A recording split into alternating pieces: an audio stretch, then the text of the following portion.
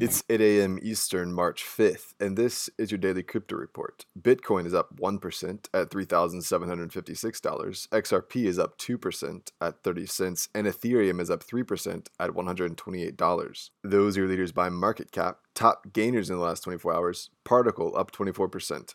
Binance Coin up 22%, and Nexo up 20%. Today's headlines: Ernst & Young is looking to make your crypto taxes easier with a new tool announced today. The tool, called EY Crypto Asset Accounting and Tax, or CAT, is designed to guide its U.S. customers through the laughably complicated process of reporting this still new to the IRS form of assets. CAT can source transaction information directly from your exchange and automate dashboards and reports and tax returns. This product is aimed to serve both institutions and individuals.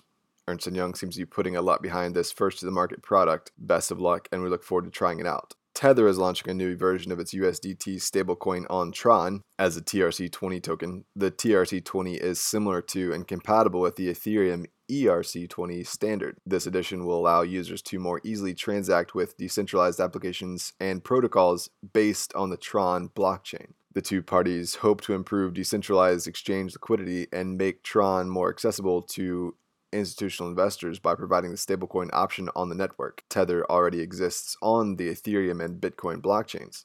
Tether on Tron should launch sometime next quarter. Pantera Capital and the Yale University-backed Paradigm are getting behind the crypto broker Tagomi.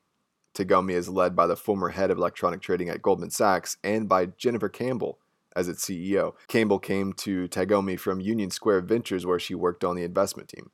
This recent round of funding will allow the brokerage to scale. Pantera CEO Dan Moorhead said, quote, "We view the development of an electronic agency offering as a critical step in empowering funds like Pantera to have complete control and anonymity when transacting in digital assets," unquote. And finally, this week, as announced on Twitter, 2 developers have successfully sent a Bitcoin Lightning payment over radio waves from Toronto to San Francisco. Nick Szabo is credited with the idea circa 2017 as a way to build resistance to partition attacks and a way to avoid a potentially censored internet, with the idea being that if our money is completely on the internet, it could be taken over, but using a technology like radio waves could allow users to still transfer payments. Well, those are your leading headlines today. Visit us at dailycryptoreport.io for sources and links. Find us on social media and everywhere you podcast under Daily Crypto Report.